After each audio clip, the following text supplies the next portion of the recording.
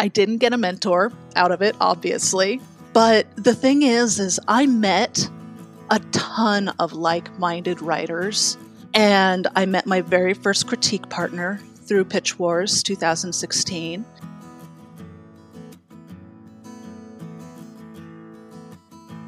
Welcome to Queries, Qualms, and Quirks, the weekly podcast that asks published authors to share their successful query letter and discuss their journey from first spark to day of publication. I am your host, Sarah Nicholas. I hope you're enjoying the podcast and the stories authors are sharing with you. If you are, please leave a review on Apple Podcasts or Podchaser or share this episode on social media. And if you're interested in supporting the show, go to patreon.com/pubtalklive. Today we're going to be talking to science fiction author Angela A.J. Super. Angela, or AJ, is a 2021 debut author. Her space opera, Erebus Dawning, and its sequel, A Star Reborn, have recently released from Athon Books. She lives in Kansas with her husband and fuzz-brained kitties. Welcome to the show, Angela. Hello. Hello. How are you? I'm all right. I'm in a closet, so it's a little bit different today.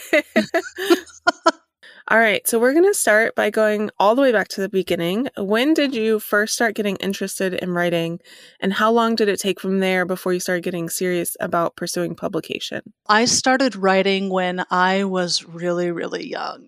I would make these illustrated ABC books and staple them together and then give them to my family. So A was for apple, B was for boat, C was for cat. And yeah, so I basically self-published myself when I was like 10. I still have a couple of the little books too. One of my favorite memories is my second grade teacher gave us this book about alligator and a chicken, and it didn't have any words in it. It was just a picture book. And we had to write the words that were going to go in the book. And she used her lovely handwriting and wrote what I wrote into the margins. And I still have that book too somewhere. I mean, as you can tell, my writing has been a part of my life for a really long time. I read a lot when I was a kid as well. Mostly science fiction when I was a teenager, like Ursula Le Guin, Octavia Butler, Anne McCaffrey, Mercedes Lackey. It was my grandma's stash of books that I read. She was a really big science fiction and fantasy fan. I went on to college to get a degree in creative writing and theater. I have 2 bachelors. It was then that I tried my hand at Star Wars fanfic. I have yet to meet a sci-fi writer who hasn't dabbled in Star Wars fanfic or some other science fiction fanfiction. I don't think anybody could have been quite as bad as what I was. Star Wars fanfiction is like the fandom to write in when you're a sci-fi writer.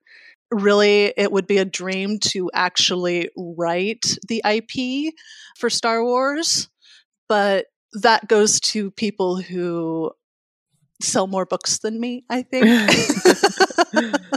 I guess around 2014, when I moved to Kansas, I started dealing with some serious mental health stuff, and I realized then that I needed to lean into what I loved, and that's always been writing. So I started really, really seriously writing to pursue publication around 2014. Can you tell me more about the moment that you realized that you wanted to be a published author? Honestly, it was my first Pitch Wars. Oh, yeah. Yeah, I had never heard of it, but in 2016, I had finished my first book. And it seriously wasn't great. Like, it was terrible. I have since rewritten it just as an exercise to learn more. But I kind of wanted to see what this contest was about, so I submitted. It was simultaneously the worst thing and the best thing that I have ever done. I got subtweeted a lot that year. Oh, no. I know, right? That's why we don't allow that anymore. So it was really heartbreaking to find out that people really didn't like my book. even though I loved it so much. And that's fine. I mean, it was way too short and I used way too many conjunctions, and I might as well have been like breathing and saying all the time in my book. It's the equivalent of saying I guess, is using tons of conjunctions for me. I didn't get a mentor out of it, obviously. But the thing is I met a ton of like-minded writers. And I met my very first critique partner through Pitch Wars 2016. And I started a group of writers. Well, I didn't start it. A friend started it. And we shared work and just jived and critiqued each other. And I still keep in touch with a lot of them and cherish those friendships and critique relationships that I made in that period. So that kind of leads into the next question. How did you, once you decided you wanted to be an author, how did you go about learning more about the publishing industry, like how it works, how to query, all those different things? Google is your friend. I spent a lot of time after Pitch Wars in 2016 figuring out how publishing fiction works. I had previously worked for a nonfiction publisher, so I wasn't completely in the dark about slush piles and querying and things like that. But fiction is a completely different beast than nonfiction. So I spent a lot of time reading agent blogs and wish lists and being on Query Tracker and Publishers Marketplace. I Googled everything from standard manuscript format to what a query package is, and more or less just searched my brains out for things that I needed to know. I didn't have anyone really experienced in the query process or in publishing at that time. I just had my critique group and critique partner, and they were kind of in the same place I was knowledge-wise. So we ended up sharing a lot of what we learned via the internet and via Twitter and via book Twitter and via blogs and interviews and podcasts and all of this stuff. And we just kind of grew together. So then what happened? Can you break down for us your journey from then to signing your first book contract? Well, I wrote a couple of other books that I queried widely. They got a little bit of attention, but nothing that garnered me an agent or a publishing contract. And I'm actually really glad, because I was still learning then, as I am now and always. But there are things about my old shelved manuscripts that I would like to change as I have grown as a writer and a person. It wasn't until my third book, Erebus Dawning, that I got a publishing contract. Now, this is the fun part. My CPs call me a unicorn because I have a very strange journey with Aethon Books. It's a little wild and pretty different. I submitted my book to them on the recommendation of a friend and mentor, and he thinks highly of the gentlemen who run the pub, so I thought, why not? I'd more or less end up shelving it if I didn't. It was my kind of last query that I sent. After a couple weeks, I got a request for a full. Then a couple months later, everything's normal up until this point, like your normal submission process. But a couple months later, they sent me a rejection. And it was one of the nicest, most informative rejections I have ever received. The publisher/editor who read my book loved it, but it was still super green and needed a lot of work, and they weren't sure if they wanted to take the risk. With that encouragement, he also gave me a fairly in-depth critique on the first act. It was one that I couldn't ignore, even if it hadn't gotten published. I was going to make those changes just as a learning experience. It was a really big moment, learning moment for me. And what I did next, I don't suggest doing. because most publishers and agents get hate mail, and it kind of scared my publisher when I responded. Mm-hmm. I decided to send a thank you. Just a kind thanks for your time and effort. I really appreciate the feedback, and I'm going to see what I can do to make my story better with it. I'm going to grow. Kind of when they opened it, I guess were afraid that I was going to say something completely different. As many agents and publishers get a completely different vibe. But it wasn't a long note. And it started a conversation between me and the publisher/editor. Some stuff happened. And eventually, I got a yes for the book that they rejected. Mm. Of course, I had to cut 10,000 words and rewrite not only the first act, but the ending. But they gave me a yes, all because of a silly risk I took sending a thank you note. Now, my grandpa taught me that the best so-called weapon is kindness. And this was the first time that me just being a human being, me being kind and appreciative, it's the first time I've had such a successful ending. But I learned two things from it. Taking measured risks is totally worth it. And always, always, always be kind when you're doing it. Yeah. Okay, so this show is called Queries, Qualms, and Quirks, and it is time for that first cue. Can you read your successful query letter for us? Well, I'll warn you that I made lots of mistakes in this, so it may be a successful query, but there are things that I would do differently. Mm-hmm. It goes, Dear Aethon Books Acquisition Team, problem number 1, research who you're sending it to. Complete at 118,000 words, Erebus Dawning is a female-driven adult space opera that has the thematic elements of sci-fi's Killjoys and the inspiration of modern gods from Neil Gaiman's American Gods. It is the first in a planned 3-part series. Nix Marcus, pirate and spy aboard the spaceship Thanatos, has come up empty-handed in her search for the planet-killing weapon, the Star of Erebus, named after one of the 7 gods. When Malcolm, first officer of her father's ship, mutinies, Nix must flee aboard the Thanatos to save the skeleton crew or be floated out an airlock. As she runs, Nix discovers the Star of Erebus isn't a simple weapon, but an ancient AI, a technological god, who claims to be her sister. Erebus spreads her consciousness through the Thanatos and into any technology available. Now, everyone from the Queen of the Protectorate to Malcolm wants to lay claim to Erebus as a potential weapon, and Nix's only choice is to protect her like crew and family. But Erebus has awoken AI code in Nix's blood. Discovering that she is one of the AI gods, like Erebus, Nix struggles to accept her new identity and powers. Her tech-infected blood allows her to manipulate life energy, leaving those she touched dead or immortal.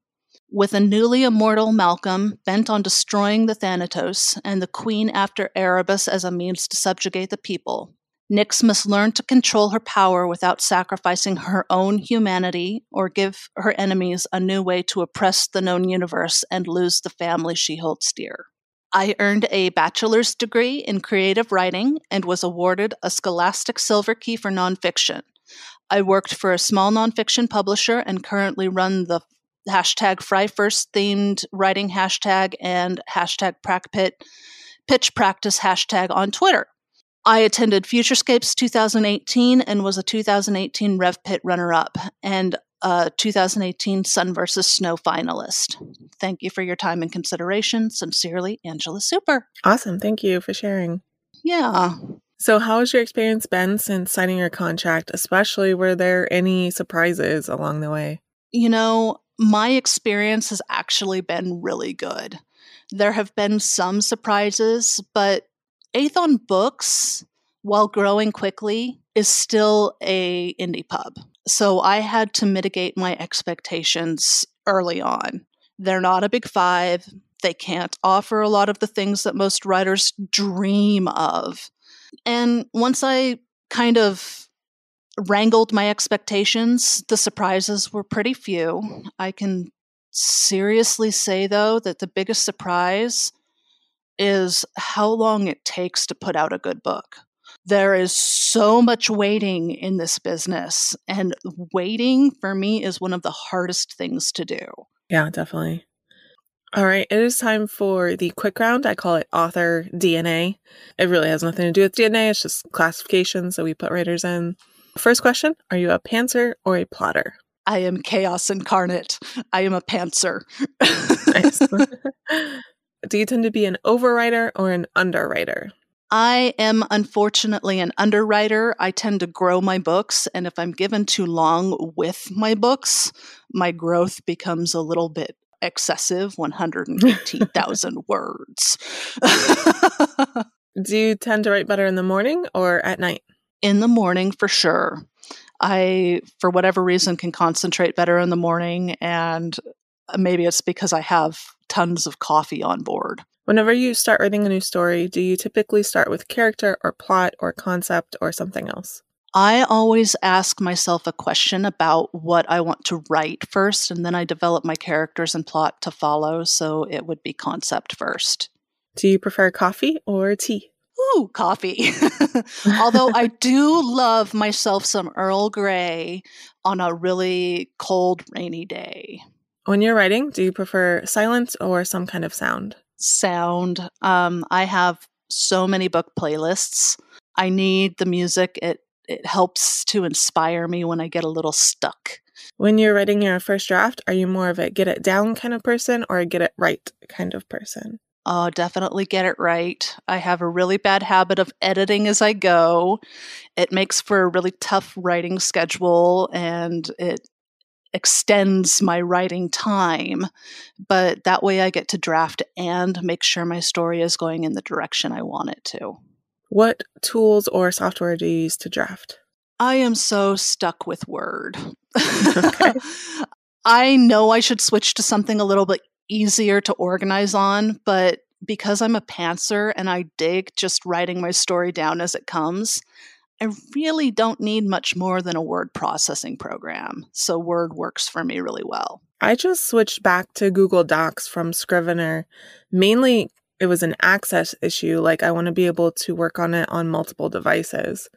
And I'm on Android, so I don't have an Apple. So Scrivener lets you sync on devices if you have Apple, but not But not PC. if you have a PC. Yeah. Scrivener is great if you have a Mac, but because of the accessibility issues, having it on PC makes it a little bit harder to use.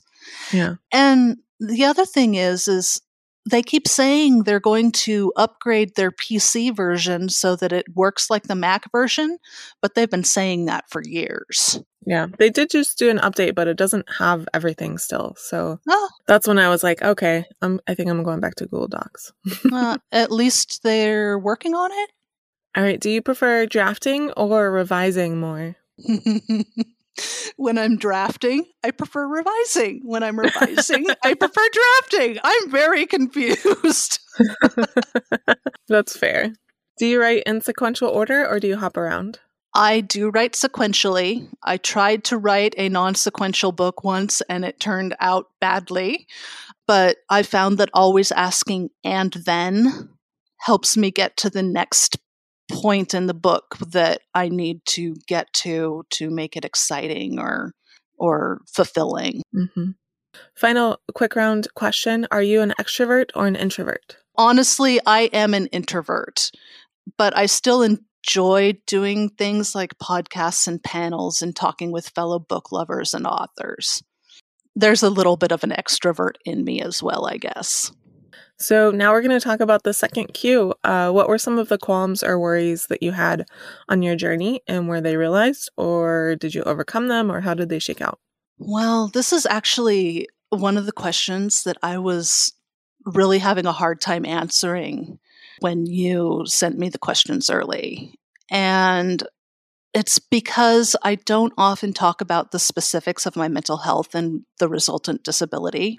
In fact, it's been a really, really hard road to quiet some of my worries regarding my mental health disability. I am bipolar depressive, borderline personality, and have social and generalized anxiety disorders. My diagnosis makes doing things like this really hard. It also makes writing really hard sometimes too. Overcoming those diagnoses is a daily thing. I live with the worry that my mental health is going to overturn any success that I've been lucky enough to gain. And it's really not a matter of overcoming so much as it's a matter of learning how to cope with the things that I can't change about myself. Writing has been an outlet as well as a worry through learning to cope. But overall, it's just really difficult to remember that I am a normal person, that I can do things that I want to do despite having these mental health diagnoses. So now we're going to talk about that third cue. Do you have any writing quirks? Is there anything about your writing process that you think is kind of different or interesting or unique? I did say I was chaos incarnate, right? I am such a pure pantser that planning a trilogy really is very difficult. It really didn't happen. I wanted to write a trilogy for Erebus Dawning and the Seven Star Saga, but all I had was this vague idea that the first book would be a villain origin story, and then the second book would be a villain story, and that the third would be a redemption story. My quirk is that I really don't plan what I want to write. The most I do plan is like a small brainstorming session with the hubster the night before I write, just so I know my next and then moment. What comes after is just a pure surprise for me. Writing this third book in the series, I did have to plan a little bit to gather threads that I needed to close up the third book, but following a prescribed path for that has been super duper hard. Like I said, chaos incarnate. When you were in the lowest parts of your writing journey, what kept you going and why did you stick to it? Honestly, one of my lowest points was recently. My health hasn't been great, and my mental health took a really big hit because of it, which means everything that I wrote during that time was poop. And when it rains, it poops. The only thing that really kept me going and struggling forward was the support I got from my husband and my critique partners and my friends and my family, but mostly my husband. I originally wrote Erebus Dawning as a book for him, and I want to continue telling Nyx's story so that he gets to know the ending. So just pushing through for him was a big thing for me. Nice. What were some of the biggest mistakes that you made along the way that you want to share with listeners so maybe they don't make the same ones? Oh, this one is actually a recent mistake. We all make query mistakes. We all make mistakes on our manuscripts. But once you get to the published point and you're doing interviews, it becomes very hard, especially when you don't know the questions ahead of time, not to open my mouth without thinking. And I'm absolutely ashamed by the last interview that I did because I said something that was not great. And hopefully the interviewer understood that my internal biases came out in a really bad way and that I'm trying to make myself better and more aware and sensitive. It was a really unfortunate thing that I said, and all I could do was apologize to the interviewer and admit that I was wrong and hopefully be more aware in the future that my lens is that of a privileged white woman, regardless of my disability and queerness. Can you share with listeners one of the most important lessons that you learned on your journey to publication? Honestly, the most important thing is to be persistent. To keep going even though you think that something isn't working is one of the ways you show agents and publishers that you are willing to do the work. On top of that, I think that taking measured risks, and being kind in all things is really important as well. And most of all, be patient, because the waiting is terrible. The publishing industry moves at a snail's pace, and so you have to have patience, which I generally don't have. I call this the acknowledgments portion of the podcast. This is not a business that most of us succeed in completely on our own. Who are some of the people or organizations who helped you along the way, and how? I would like to thank my critique partners, Stephanie, Sarah, and Glenn. They are amazing. And I know they haven't had time lately and whatnot, and they'll make excuses for being bad CPs, but I value their opinions above most everybody else's. My supportive friends, Jess, Kay, and Cass, they are always there cheerleading me, and it's wonderful regardless of what I've done right or wrong. They're always there to have my back. My family, of course, and my husband. And I'd also like to say a thanks to Mike Mamey, because he is one of the people that has really supported me. And our relationship was kind of me going, "Hey, dude, hi, I'm this person. Do you want to help me?" And I constantly ask him for input and advice, and he's always there. And he's just a wonderful, wonderful man.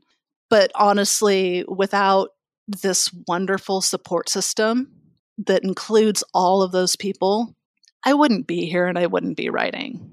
Awesome. I was kind of wondering if Mike was the person who suggested Athon Books to you. Yes, he was. Yeah, called it. He was the second episode on this podcast, actually. Oh, really? Yeah. He did mention being on your podcast before, but I didn't realize that he was like inaugural kind of podcast kind of guy. Yeah, he was the second episode. He was also on my show Pub Talk Live, but he wasn't one of the first, but yeah. Yeah, I can see why. He is such a supportive person in the community, and he helps young writers like me. And I can only hope to emulate the person that he is. Awesome. Okay, since we already know what happens in the first book in the series from your query, can you tell us a little bit about what to expect from the sequel? The sequel, A Star Reborn, follows Nyx's journey into villainy and continues to ask the question, is it moral to use your powers at any cost, even if it's to do something as innocent as protect your family? The trilogy is the Seven Star Saga. It's a villain origin to redemption arc where Erebus Dawning introduces Nyx to you. The other two will follow her journey and address the consequences of taking too much power. Very cool. Angela, thank you so much for joining me and talking to me today. And thank you so much for having me. Yeah, of course. Thank you so much for listening to this episode of Queries, Qualms, and Quirks. You can find the text of AJ's query in the show notes, along with the links to find out more about her and her books. If you enjoyed the show, please leave a review on Apple Podcasts or Podchaser, tell your friends, or share this episode on social media. And if you're interested in supporting the show, go to patreon.com/pubtalklive. And if you're a published author interested in being a guest on the show, please click on the home base link in the description or go to sarahnicholas.com and click on the podcast logo in the sidebar. That is Sarah with an H and Nicholas with no H. Thank you so much for listening, and we'll see you next time.